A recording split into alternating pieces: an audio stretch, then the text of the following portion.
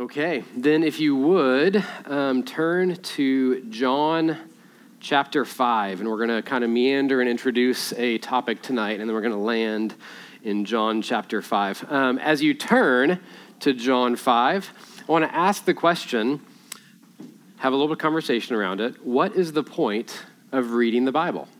Even right now, as you turn to John 5, what's the point of John 5? What's the point of us gathering around the text of Scripture? What's the point of reading our Bible? Kids or grown-ups, why do we read our Bibles? To learn more about God. To learn more about God. That's a good reason to read your Bible. Why else? I've hidden your word in my heart that I might not sin against God. Yeah, okay, so to know more of God's statutes, more of his word, so God willing. To live it out, to obey it. To live it out and obey it. Good. What else? So that we don't sin against Him. Yeah. So we don't sin against him. What else? To hear from God, yeah. What else?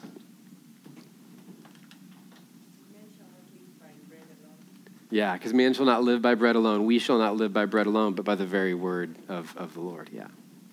Yeah, this is good. And for some of us, maybe we haven't really even thought about that question. For a lot of followers of Jesus, like we know we're supposed to read the Bible, but if we were kind of asked why, sometimes we're just not sure. It's part of our routine. It's part of our tradition. It's just something that we do. Travis, my son, was born with a pretty significant lazy eye. And before he was 1 year old, an eye doctor told us that he was going to need surgery. If you had a scenario like that, you may resonate. Like thousands of thoughts just went through my head all at once. Everything from like, oh, anesthesia, he's not even a year old yet, to he's only got 2 eyes. I don't know about you. I would rather lose almost anything else but my ability to see. So all these thoughts start swirling, and in the midst of it, this momentary consolation took over. It's like, okay, but if this goes bad, he'll still be able to see with his other eye. And then the doctor continued saying, we'll need to operate on both of them. It's like, oh, okay, well, there goes that. And then the doctor, kind of in his climactic moment of his speech, said, if we don't do this soon, Travis's eye is going to stop, his brain is going to stop receiving impulses from his eye, and his eye is not going to work. It's like, okay, that's the choice. That's the one option. And so before long, we took our son into surgery. And guess what? The results were amazing, and they were essentially just immediate. He was like new. Like within a few days, he could sit up really for the first time. His balance was corrected. He could focus on things. Like he could really see more fully for the first time. Right, buddy? There you go. And a lot of times as I've thought about his surgery, this scene from Jesus' life has come to mind. It's not where I had you turn. This is a scene from Mark chapter 8. It's going to be on the screen. Some of his followers, came to a city called Bethsaida. And some people brought to Jesus a blind man and begged Jesus to touch him. And he took the blind man by the hand and led him out of the village. And when he had spat on his eyes and laid his hands on him, Jesus asked him, do you see anything? And he looked up and he said, well, I see men, or I see people, but they look like trees walking. In other words, I can just kind of see objects around me. Then Jesus laid his hands on the man's eyes again, and his eyes were open, and his sight was restored, and he saw everything clearly. And so just like this man kind of in mid-healing, when Jesus asked him, do you see? And he said, I see shapes, I see him walking around. Like Travis could see, but he couldn't really see. Does that make sense? Like trees, blurry, fuzzy, confused. Anyone with strong glasses or contacts prescriptions, like you know how this feels before you put them on or put them in, right? From night driving to watching a game or a show to doing any kind of job or schoolwork or anything well, like we've got to be able to see clearly, right? I want to suggest as we kick off this conversation we're having during August that the same is true for followers of Jesus when we read the Bible. To read the Bible rightly, we need to be able to see the Bible clearly. Otherwise, again, kind of what's the point of reading the Bible at all? So I want to suggest we need to be able to see it clearly. I want to further suggest, if I may, that many followers of Jesus read the Bible through a wrong lens, and some of us have even been taught to read the Bible through a wrong lens.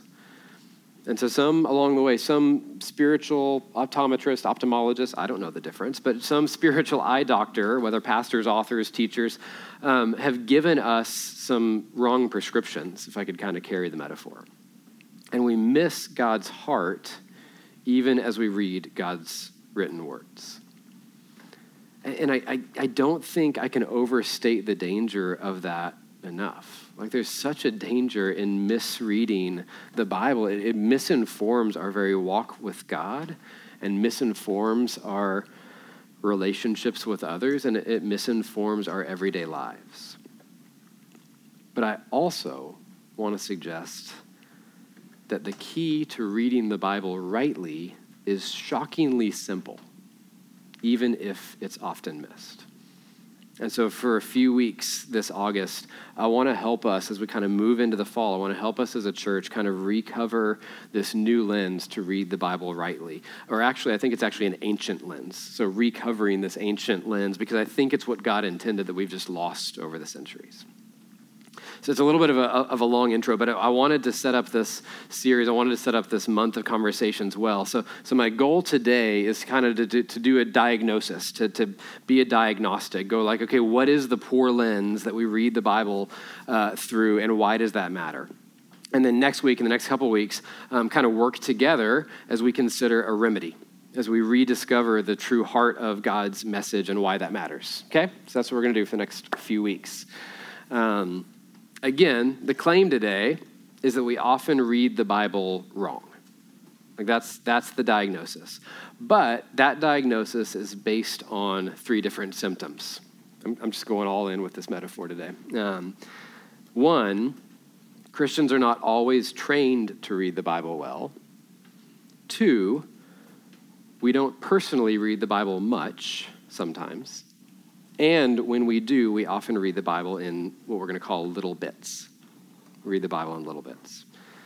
We're not always trained to read it well. We don't read the Bible that much. And when we do, we read it in little bits. Anyone resonate with any of those 3? I'm not going to make you point out which one. Everybody stand up if you don't read the Bible much. We're not going to do that today, but you know. All right, so first one, we're not always trained to read the Bible well. So in a way, reading the Bible wrong is an us problem. Like it's a corporate collective thing. It's the capital C church. And in some churches, we do Bible reading plans or have Bible 101 classes or do Bible studies. And these are good things. But across the board, what's the one primary way that Christians across most churches engage the Bible? Anyone know? It's this. It's what we're doing right now. Both from experience, I'll bet you could say this, but also statistics prove like the number one way that most Christians engage the scriptures is during a Sunday sermon, a teaching of some sort. Now we believe in the gathered church. We believe in teaching. I've had the honor of being in local church ministry for over 20 years. I think I've gotten to preach thousands of sermons, teach thousands of times, but even with all that, a church can misinform, or worse, maybe misform the way that we, God's people, engage God's scriptures if we rely too heavily on this one single 20-minute, 40-minute, whatever time we're doing this. Is that fair? On one hand, a preacher, a teacher in any church can unintentionally become the mediator between God and God's people. And so folks who aren't preachers can thus, again, unintentionally lose our ability to engage God directly without that mediator, without someone explaining God's word to them. On the other hand, with as limited a time as any church would have on a weekly basis, most preachers couldn't follow things like Paul's own example. In Acts 20, he says this to the Ephesian elders. He says, "I did not shrink from declaring to you the whole counsel of God." We have such a limited time when we do this once a week. I don't think I have to convince you that most churches, instead of being able to teach the whole counsel of God, instead just focus on a few parts of the scriptures. And this is true across many church traditions. I was baptized as a Catholic. I was baptized as a baby, as a Roman Catholic, and I grew up in kind of a mainline Protestant tradition. And if you come from either of those kind of traditions, you know that weekly teachings, weekly sermons in Roman Catholic and more mainline churches are based on what's called a lectionary. If you didn't grow up in one of those traditions, a lectionary is an annual or multi-year collection of kind of prescribed verses that just cycle through over and over again. One Roman Catholic, devout Roman Catholic, who's also a statistician, went through the lectionary and found that the Roman Catholic lectionary contained less than 45% of the Bible. And so there's not an ability for traditions that follow that to teach the whole counsel of God. But it's not limited to mainline and Roman Catholic churches. In most evangelical or non-denominational churches, we teach in kind of series. We teach the scriptures in a multi-week biblical book or biblical theme or biblical topic, and we'll just kind of dissect it over a number of weeks. It is near impossible to plumb the depths of the scriptures to teach the whole counsel of God in like a lifetime of Sundays. It'd be almost impossible to teach the whole Bible. You can do like a quick snapshot of some books, this kind of stuff. But again, like I've done this for 20 plus years. I don't think I've gotten to teach even half of the Bible. Plus, if I'm really honest, there's just some biblical books that most preachers are like, nope, I have no desire to touch that with a 10-foot pole. So here's the point. Symptom number one of why we read the Bible wrong is that we collectively, followers of Jesus, are not always trained to read it well, to read it rightly. That's the kind of collective symptom. The second symptom is a little bit more personal. Any questions on that before we move on that resonate with anyone? You want to push back, rebuke me? I'm fine with that. Okay, the second symptom is a little bit more personal, and that's that followers of Jesus don't always read the Bible much. And so fair warning, like this may hit a little bit close to home for some of us. But I read a survey that was done a few years ago, and the title was just beautifully tongue-in-cheek. The title of the survey, like read it like a headline, Americans are fond of the Bible, comma, don't actually read it. Americans are fond of the Bible, but they don't actually read it. And in this survey, 40% of the folks who were surveyed, it was a survey of thousands of folks who said they actually did read and appreciate the scriptures, the Bible. 40% of folks who do read the Bible say that they read it over and over again. So that's probably you, right? 13% said they would read the Bible once. 22% of folks said they would reference the Bible as needed, which then brings up all sorts of questions, like who determines that? What do you do with that? And then 5% of folks, this is the part I don't understand, 5% of folks who said they read the Bible responded that they don't actually read the Bible at all. Some of this, one time, as needed, I think some of this goes back to the question that we started with. What's the point of reading the Bible? Because if we're unclear on the purpose of the scriptures, we're unclear kind of where it fits in our spiritual life, our spiritual diet. If we're unclear on that, then we're not going to understand the need for that. We're not going to have any urgency around it. And if we're honest, like lots of the Bible's kind of confusing. I think we can say that with a degree of integrity.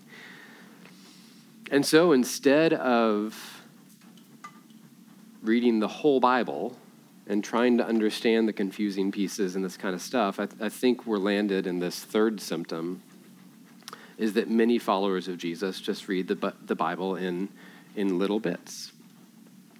And here's what I mean by that. So Charlotte, my oldest, read all 7 Harry Potter books in one summer. We're cool with witchcraft in our house. And then after that first plow through, we'd sometimes see her with one Harry Potter book And then the next day she'd have a different Harry Potter book, and the next day like a different out of order Harry Potter book. And like she's a fast reader, but like that seemed really, really fast. I mean, you've seen them; they're like this thick.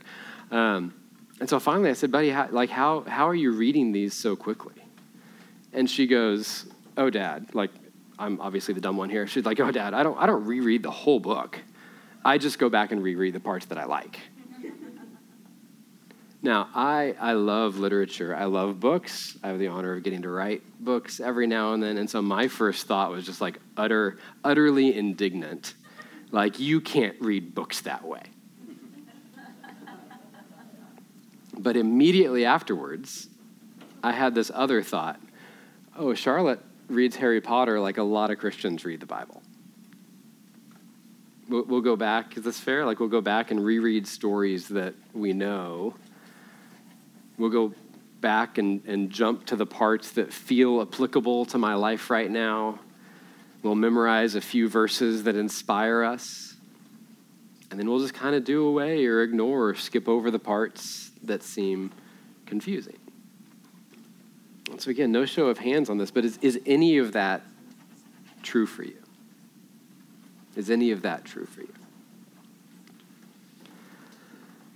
So again, for the sake of starting a conversation that we're going to have over a couple weeks, there's a collective symptom why Christians don't read the Bible well, that we're not trained always to read the Bible well. And then there's these two personal symptoms for why we don't read it well. It's that we don't read it much, and when we do, we read it in little bits. And to be clear, like the Bible is full of commands to obey, and it is full of stories to know, and it is full of verses that shape our life. Like the Bible is theological, and the Bible is morality, and it contains history and so much more. And we'll come back and look at those amazing truths next week. But for now, I just need us to know that the Bible is theology, but it's not just theology. And it contains morality, but it's not just about morality. And it does have history and is historical, but it's also so much more than those. And so if we read the Bible just to find rules to obey, like if you're like, oh, why do we read the Bible? Just if it's just to find rules to obey, I want to humbly suggest you're reading the Bible wrong. And if you read the Bible just to look for an inspiring story or an example, with the same humility, you're reading the Bible wrong. And if we just go through it to seek catharsis, to feel better about ourselves, or even, I want to be careful here, but even to just gain more empty theological knowledge, we're reading the Bible wrong. Or to say it another way, if we just look at the words on the page or just look at the words, lowercase w, words on the app, I want to suggest we might miss the heart of God's message. If we just look at the words of the Bible, we might miss the heart of God's message. And what is the heart of God's message? That's what we're going to explore over the coming weeks. But we can't end today with just a diagnosis. Like only a bad doctor would go, all right, we found the problem. Good luck with that. What is the remedy? What's the right lens for reading the Bible? What's the foundation that we'll build on over the next few weeks together? The answer comes from this text that I had you open to. This is another glimpse of Jesus' life, recorded in the Gospel of John, where Jesus is talking to religious leaders. And just to be clear, like these were people who were paid to read the Bible for their jobs. These were like the pastors of the day, okay? They were rabbis, they were Pharisees. They were paid to read and interpret the Bible. Now, the Bible for them was the Old Testament, the Jewish scriptures, Hebrew scriptures, but the principle still applies for us today with both the Old Testament and the New Testament. So Jesus looks at these leaders, religious leaders, and with sadness and anger, he rebukes them for reading the Bible wrong, but then he shows them a right and better lens through which to read the Bible. So if you don't have a Bible, it'll be up on the screen. This is what Jesus says to the religious leaders in John chapter 5. He says, "The Father who sent me has himself borne witness about me. His voice you have never heard, and his form you have never seen. And you do not have his word abiding in you, for you do not believe the one whom he has sent. You search the scriptures, this is key, you search the scriptures because you think that in them you will find eternal life. But it is them, the scriptures, that bear witness about me. And yet you refuse to come to me that you may have life. Let's pause for a moment. Church, what's Jesus saying to these religious leaders? You're studying the Bible wrong. What's he saying? Yeah, the scriptures tell us about him. Yeah. You may have heard like the scriptures are a signpost pointing to something. One person said the Bible itself is a windshield, and sometimes we just get stuck looking at the windshield and miss the view that we're supposed to see in front of us. Again, there's danger in that. Jesus is telling these leaders, if you really got God's promises, you'd see me as their fulfillment. If you really grasped the prophecies that you study for your job, you'd see me as the culmination. If Scripture truly lit up your heart, then you'd see the hypocrisy and brokenness in your own lives in contrast with my own perfection, Jesus would say. And I wonder, church, if he'd say the same thing to a lot of his followers today. If you really saw God's promises, you'd see that Jesus is the fulfillment. If you really grasp the prophecies, you would see that he's the culmination. If Scripture truly lit up our hearts, then we'd see the hypocrisy and brokenness in our own lives in contrast to his perfection. And it would drive us, rather than toward more knowledge and rather than toward more rules to follow, it would drive us toward more dependence on him. I mean, he says to these leaders, again, leaders who represented God's people, he says, hey, you've never actually heard God's voice. Your entire job is to read the Bible, but you've never heard God's voice. You spent hours studying the words of the scriptures, but you've missed God's capital W word. These leaders, like us, were missing the heart of God's message. So again, what's the heart of God's message? We think, kids in the room, what's the heart of God's message? Yeah?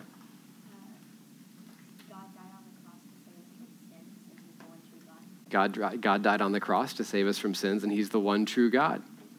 That sound like a pretty good heart of God's message? Any others? He loves us. How does he show us he loves us?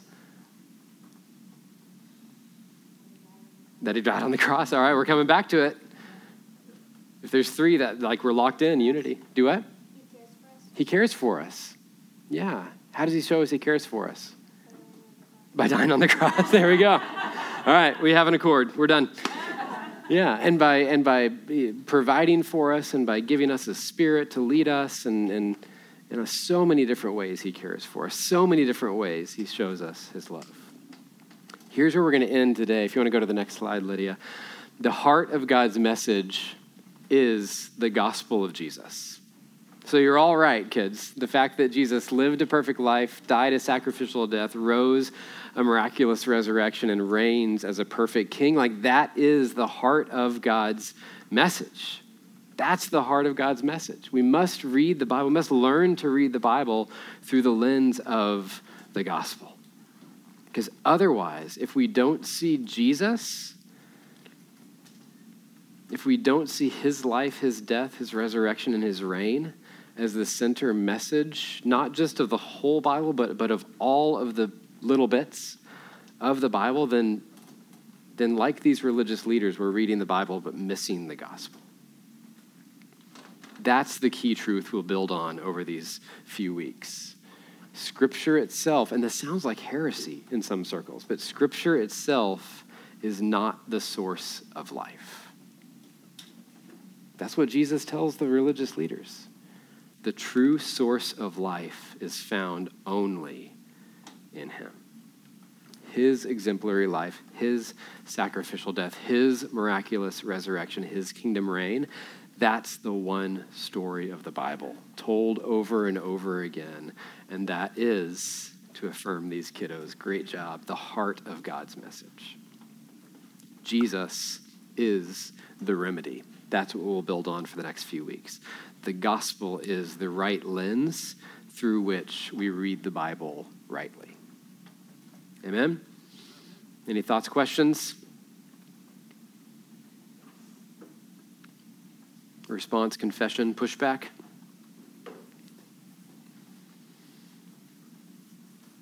All right. Then one of the things that Scripture points us to, and one of the ways we remember him as being the first importance, the primary thing about our faith, is this act that we're about to partake of called communion. And if you're new to this, or if you haven't thought about it in this lens, communion itself similarly is not the source of life, and yet communion, like the Scriptures themselves, point us to the life, death, resurrection, and reign of Jesus. And so the night on which he was betrayed, the night in which he showed us his greatest care and his greatest love for us, the night in which the fullness of God's message started to be culminated, Jesus sat with his followers and said, "Take this bread, it's my body broken for you." And so if you want to grab a piece of the bread, you're welcome to break it. If you need gluten-free bread, it's in the back, and there's also individual cups back there. He said, "This is my body broken for you." And if you want to dip it in the juice or the wine is wine color, the juice is gray. It's fresh, but it is gray. Purple Kool-Aid, all right, there we go.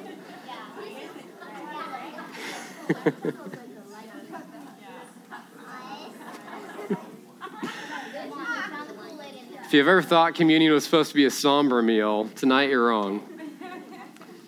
But this is the culmination of God's message. This is the culmination, is that he took the bread and said, "This is my body broken for you." And he took the wine and he passed it around and saying, "This is my blood that's shed for you and for many for the forgiveness of sins."